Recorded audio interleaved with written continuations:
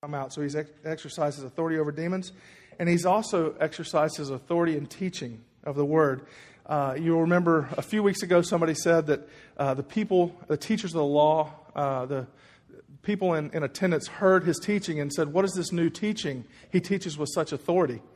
And I just want to paraphrase the end of last week's text because it sets up this week's. And know this is my paraphrased version. So Jesus heals this dude with leprosy in Capernaum and told him to go tell the priests and offer sacrifices. But don't tell anyone else. Instead, the dude does just the opposite. He goes and tells everybody. And so what's happening here is he's telling everybody. Everybody's getting excited about what Jesus is doing and his teaching and his casting out of demons, and they're flocking to him. So Jesus has withdrawn from Capernaum and taken off to a quiet place or somewhere. But people were still following. They still followed where he was at. But today, in chapter 2, we find out in the very first part of that, it says a few days later when Jesus again entered Capernaum. So he's been away for a few days, just regrouping, spending some time with God, recharging. And so now he's coming back. A few days later, when Jesus again entered Capernaum, the people heard that he'd come home. They gathered in such large numbers that there was no room left, not even outside the door, and he preached the word to them. Okay, and then some men come. This is the one bringing the paralyzed man. And four of them carried him. Since they could not get him to Jesus because of the crowd, they made an opening in the roof above Jesus by digging through it and lowered that mat that the man was laying on. So get this picture. Jesus is in there teaching in this house, and all of a sudden you start hearing this scratching and clawing and stuff going on. And maybe, the thatched roofs that they had back then were just basically mud and clay and sticks and all this stuff. And I imagine all that stuff starting to come down on top of Jesus, and he's still just teaching, And then all of a sudden, boom, a hole breaks open, and it's got to be a pretty big hole. So it's got to be a pretty big mess now on the floor. And they drop this dude, I imagine with 4 pulleys or something. They drop this dude right down in front of Jesus. And then we'll continue with the text. Jesus saw their faith, and he said to the paralyzed man, "Son, your sins are forgiven."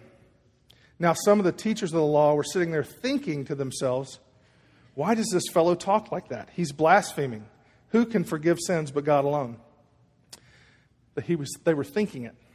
But immediately Jesus knew in his spirit that this was what they were thinking in their hearts. And he said to them, "Why are you thinking these things? Which is easier to say to a paralyzed man, 'Your sins are forgiven,' or to say, 'Get up, take your mats and walk'? But I want you to know that the Son of Man has authority on earth to forgive sins." So he said to the man, "I tell you, get up, take your mat, and go home." The man got up, took his mat, and walked out in full view of them all. And this amazed everyone, and they praised God, saying, "We have never seen anything like this."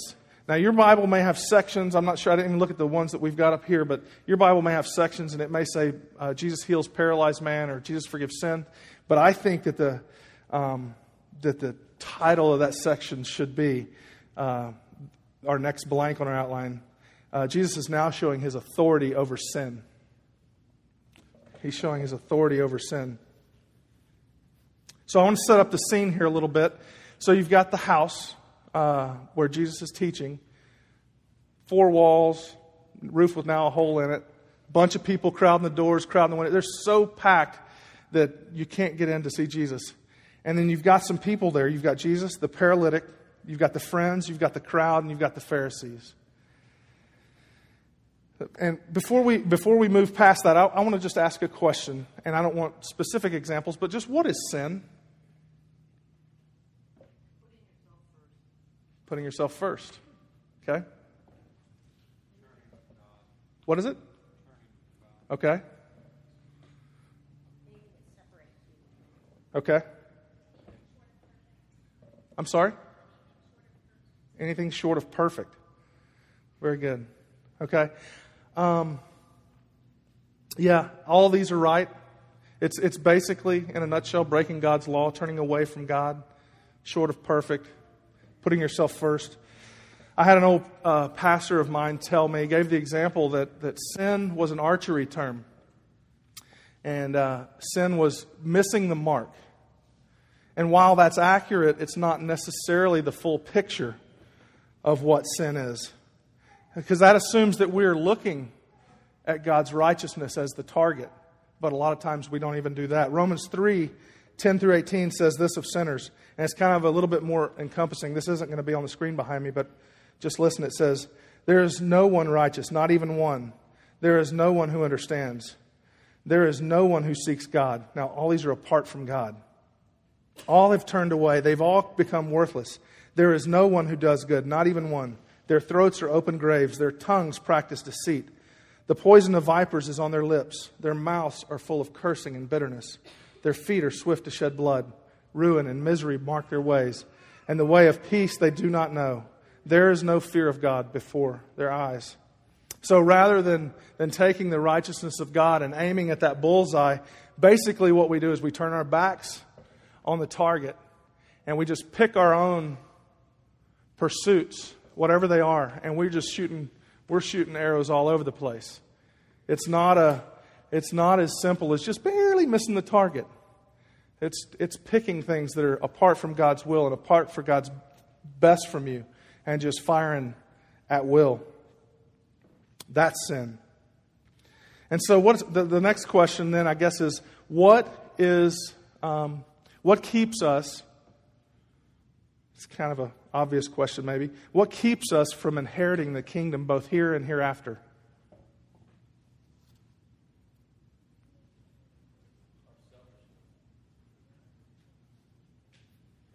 Selfishness and pride.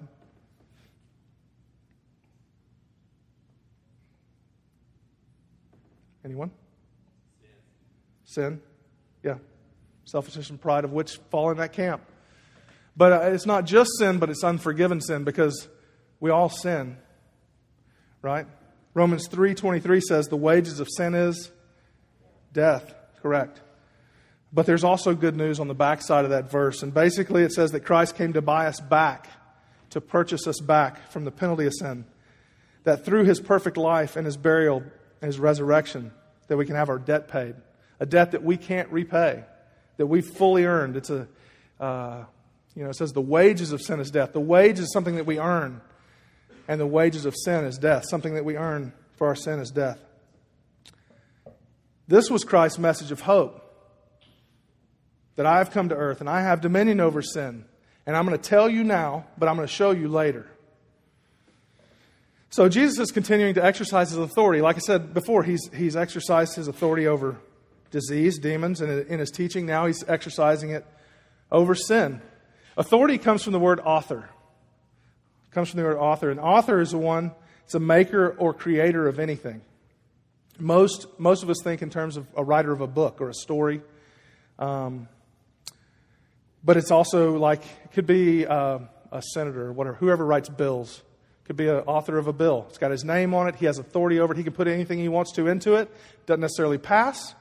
But anyway, he does have authority over that.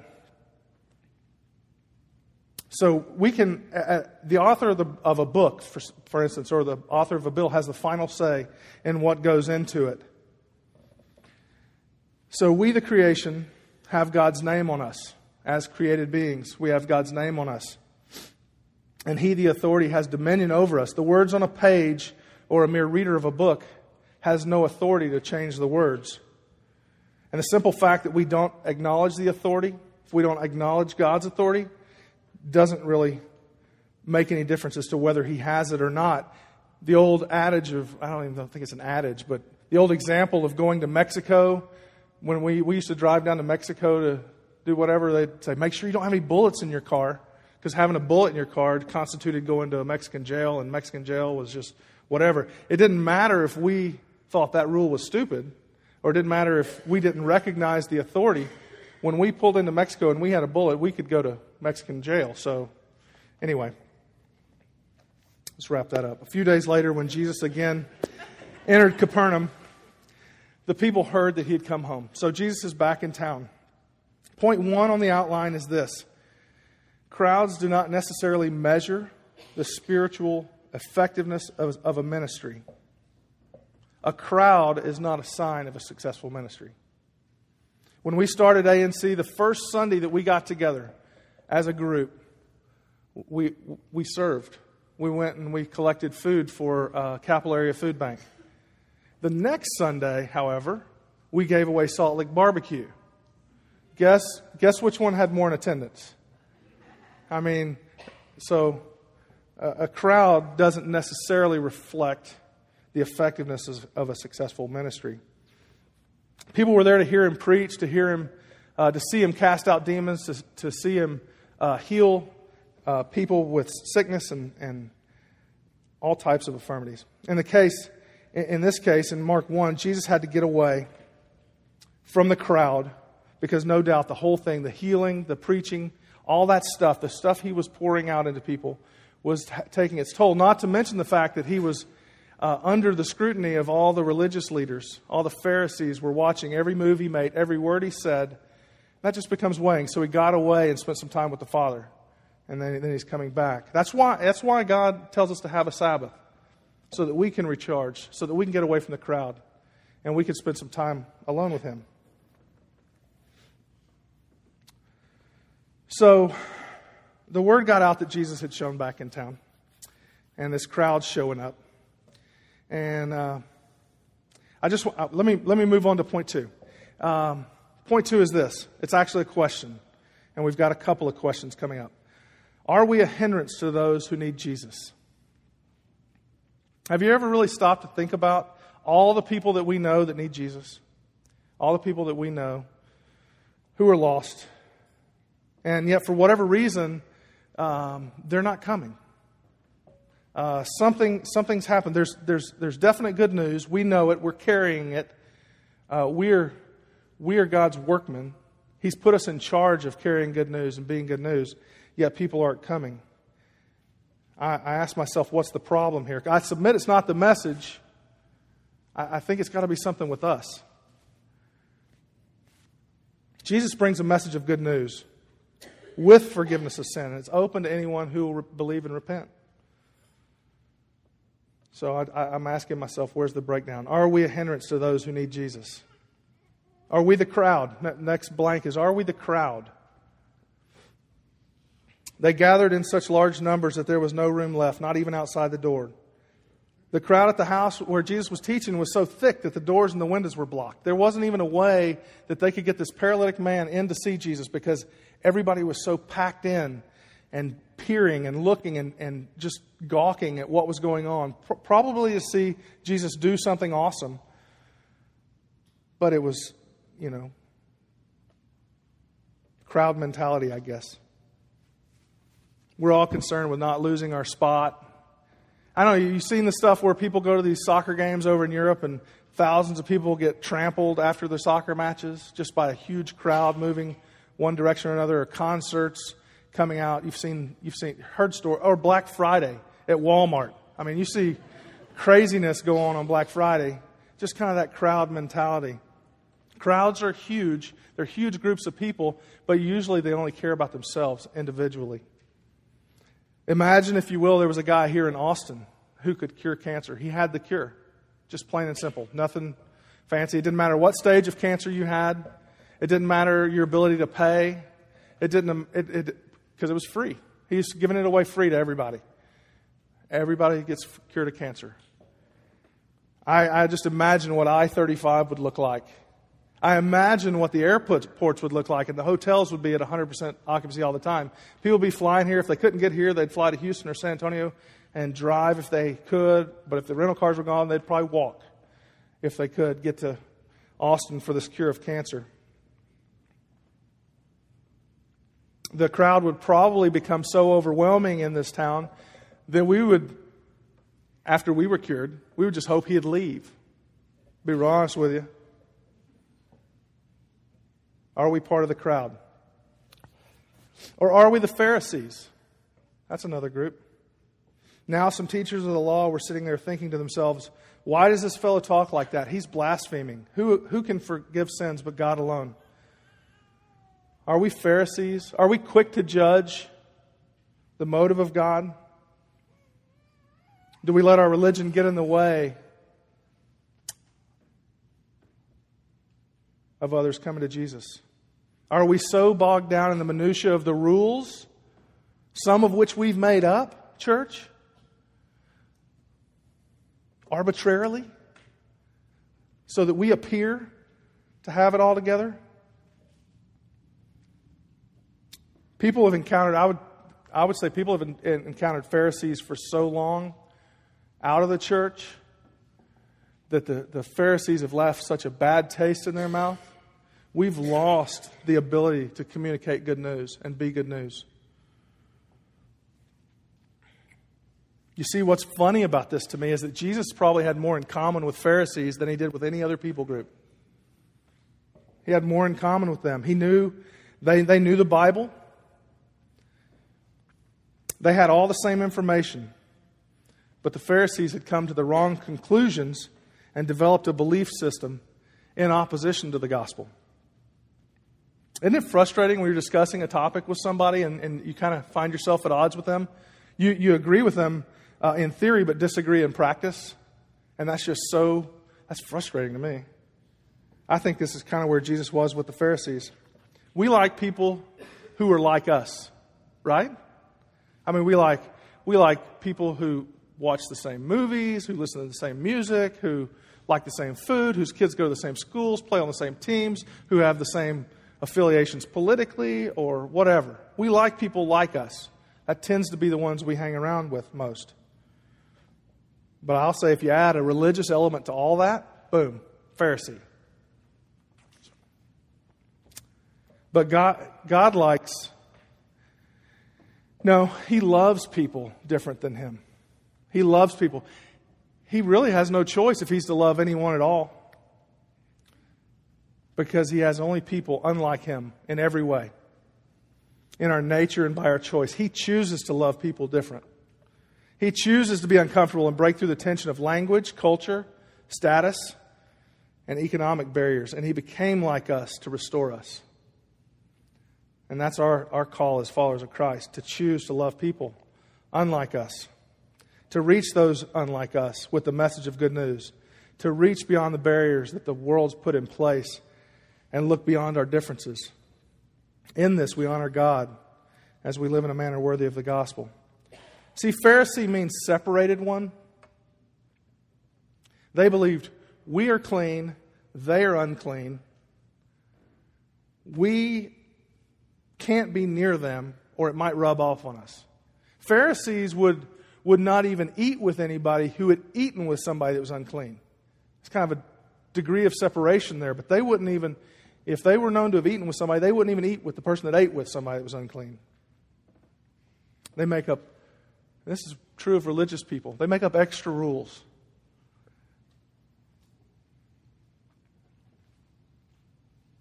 Have we boiled our faith down to rules? Just go to church and don't cuss. That's not faith. Are we Pharisees? See, do we have faith that Jesus can heal broken people? When Jesus saw their faith, He said to the paralyzed man, "Son, your sins are forgiven." Listen to this. When He saw their faith, the faith of the four, the faith of the one coming down from the ceiling, He said, "Son, your sins are forgiven." Faith is active. Jesus was able to see it in these men. James 2 tells us that faith without works is dead. If someone can't see our faith, it's dead. Faith isn't something that we keep to ourselves. It must be lived out. This is one thing that I'm so excited about and so awed by the church that I get to serve at, is because I see examples of this all the time. People living out their faith. It starts as simple as love your neighbor, serve your city. You hear that? It's kind of our mantra. But then it gets a little bit more personal and progresses to caring for kids without dads. It manifests itself by sponsoring orphans or homeless seniors, or going to places like Haiti, Peru, China. And I've never seen a better example of this as I've seen in adoption. See, we got a lot of people here that have adopted or in the process of adopting or fostering kids. So many people at A&C caring for the orphan, grafting them into their own lives, and making them sons and daughters. Faith in action requires God to come through. Totally does. If He doesn't, we'll be crippled under the weight of it. And the gravity of the situation. Faith in action requires God to hold up His end of the deal, because if He doesn't, we'll be ruined. Are we living there? Honestly, I'm a hedger. I live pretty out there, but just in case God doesn't come through, I've kind of got a contingency plan. There are times when I'm completely exposed. I've been that way in my walk, and He sustains me. And through His grace and power, I desire that. That's where I want to live. That's where I want to be. But there's just, something's always... God knows me, though, you know. He's got to give me that grace. He's got to give me the ability to live out there. And He knows that, and I pray for that. When Jesus saw their faith, He said to the paralyzed man, "Son, your sins are forgiven." That part of the story, I've always gone, huh? Because imagine you're these 4 guys now, all right? And you've decided we're going to take our paralyzed friend to see Jesus because He's going to heal him. He's going to make him walk. And now there's this huge crowd at the door and around the windows everywhere. We can't even get in there. Now we're going to climb up to the roof, pull him up there, bust up the thing. We've been working for hours now getting him here, lowering him down. We drop him down. We're looking down the hole, and Jesus goes, "Son, your sins are forgiven." They're like, whoa, Jesus, hang on now. We want him to walk. You know? That's the point, is we brought him here for healing. And Jesus knows the man. Jesus saw the man. He probably knew the years, his whole life. He had known this man bore the shame of having to rely on everybody for everything. He couldn't walk. He couldn't act as a normal person. He couldn't hold a job. All he would do was beg. And Jesus knew this man needed to be healed, yes. But He knew that if He healed the man a week, maybe a month later, he'd still need his sins forgiven. So Jesus went there first. He went there first because that's our primary need in life, is to have our sins forgiven. You know, the story. What's great about that story is because I don't think it was just for that man, because it's for us 2,000 years later. Makes us scratch our heads and go, what? Why did He forgive the man's sins? Because He knew that. He knew what our primary need was. Being 100% whole physically, we can still be 0% whole spiritually. Do we have faith that God can heal the broken? Number 3 on your outline is this. It is easier to tell a man to get up and walk than it is to forgive sin. It's easier to tell a man, get up and walk, than it is to forgive sin. Immediately, Jesus knew in His spirit that this is what they were thinking in their hearts. And He said to them, "Why are you thinking these things? Which is easier, to say to a paralyzed man, your sins are forgiven, or to say, get up, take your mat and walk?" Jesus had healed many according to Mark 1. We've talked about that. But this is the first time He's actually forgiven sins. Jesus, at His command, could heal the sick. Just a touch from Jesus could heal you completely. Just a touch. We'll read in Mark 5 later. Just a woman touching His garment who had faith was healed immediately. He could do this all day long because He's the author of life. But He knew that He could forgive sin also, and He knew where that was going to take Him. He knew it would take Him to the cross. He knew that He was born to walk a sinless life, to be the perfect Lamb of God, and to die as a sacrifice for an unholy people, for me and you. So it's easier for Jesus to walk and administer healing than it is for Him to bear the sin, past, present, and future, of the entire world. But He does it because He loves us. And I think this is the last point. Is this right? Yeah? God the offended is the only one who can forgive sins. I want to call this little section my lesson from a Pharisee. There's not too many lessons we need to take from Pharisees other than to tick off Jesus. But this one we can take to the bank. In their efforts to trap Jesus, they said to each other, no one can forgive sin but God, and they're right. God has given us commandments. He's even written them on our hearts. And God has commanded us not to do things, and we do them anyway. And He's the offended party. Therefore, He's the only one that can forgive sins. How crazy is it if you saw a friend, two of your friends, one friend offends the other, and for you to apologize on behalf of that friend? It's just hollow. There's nothing to it. Only the offended can forgive sin. Lying, no matter who it's to, is a sin against God. Adultery, sin against God, ultimately. Idols, worshiping idols, sin against God.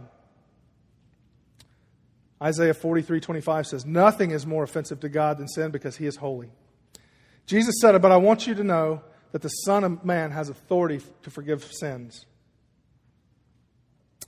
So the question I think we all need to ask ourselves today is, are people that I know coming to know Jesus? Are they moving closer, ever so slightly, to Jesus? Are they believing that Jesus is the answer to sin, the sin problem that we all have? Is my life giving off that sweet aroma of Christ by my actions and by my words and by my deeds? Do my deeds match my creed? Is my faith visible? Is there something in my life that others can see and be drawn to Jesus? We talk about this in the Tangible Kingdom Primer, which is a spiritual development tool that we use here at A&C. But imagine, if you will, a line from negative 10 to 10. And 0 is when a person steps into relationship with Christ. Negative 10 is the ultimate atheist, okay? Just picture that, if you will. If we can somehow represent Christ to that atheist out here on negative 10, and we move, or he is moved from a negative 10 to a negative 9. Now, he's not to 0 yet. He's not ready, either intellectually, just capable, whatever. He's not ready to take that step. But if we've moved him from a negative 10 to a negative 9, he's closer. The hindrance, on the other hand, just does the opposite. With his kind of nothing to show for it faith, kind of faith in word only, negativity, judgment, harshness, and piety, he's just doing damage. He's driving that man at a negative 10 even deeper, just into his conviction that he's right about people. Because if these people believed in a God of love, they wouldn't act the way that they do. Am I living intentionally on mission with Christ? Am I authentic in my journey so that others can see and relate to and desire what I have? Or have I been a hindrance to the kingdom, advancing in others' lives? If so, what can I do about it? Today, I just want to do one thing, and this is, I want us all to just kind of inventory where we are on our own journey.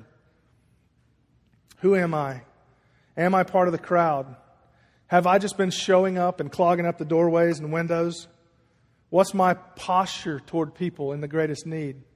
Do I even recognize need when I see it? And if so, do I engage need?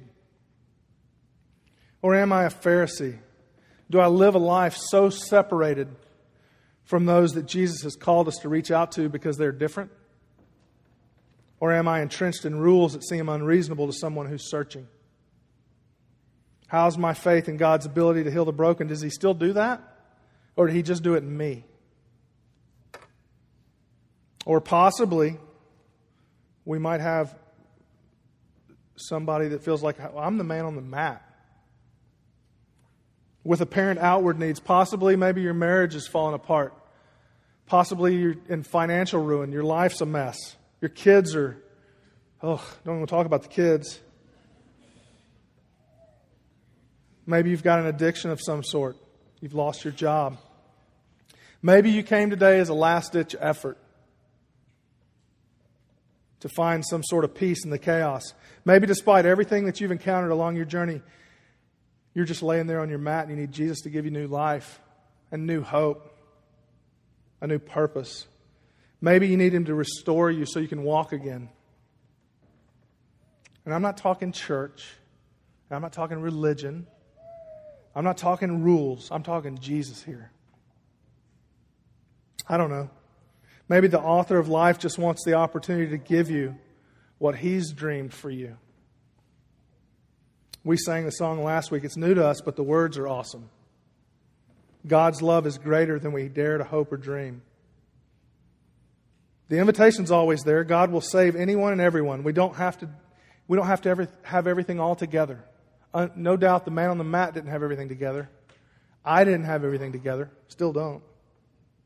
But God knows our hearts, and He invites us into relationship because He wants us to know His heart. Let's pray.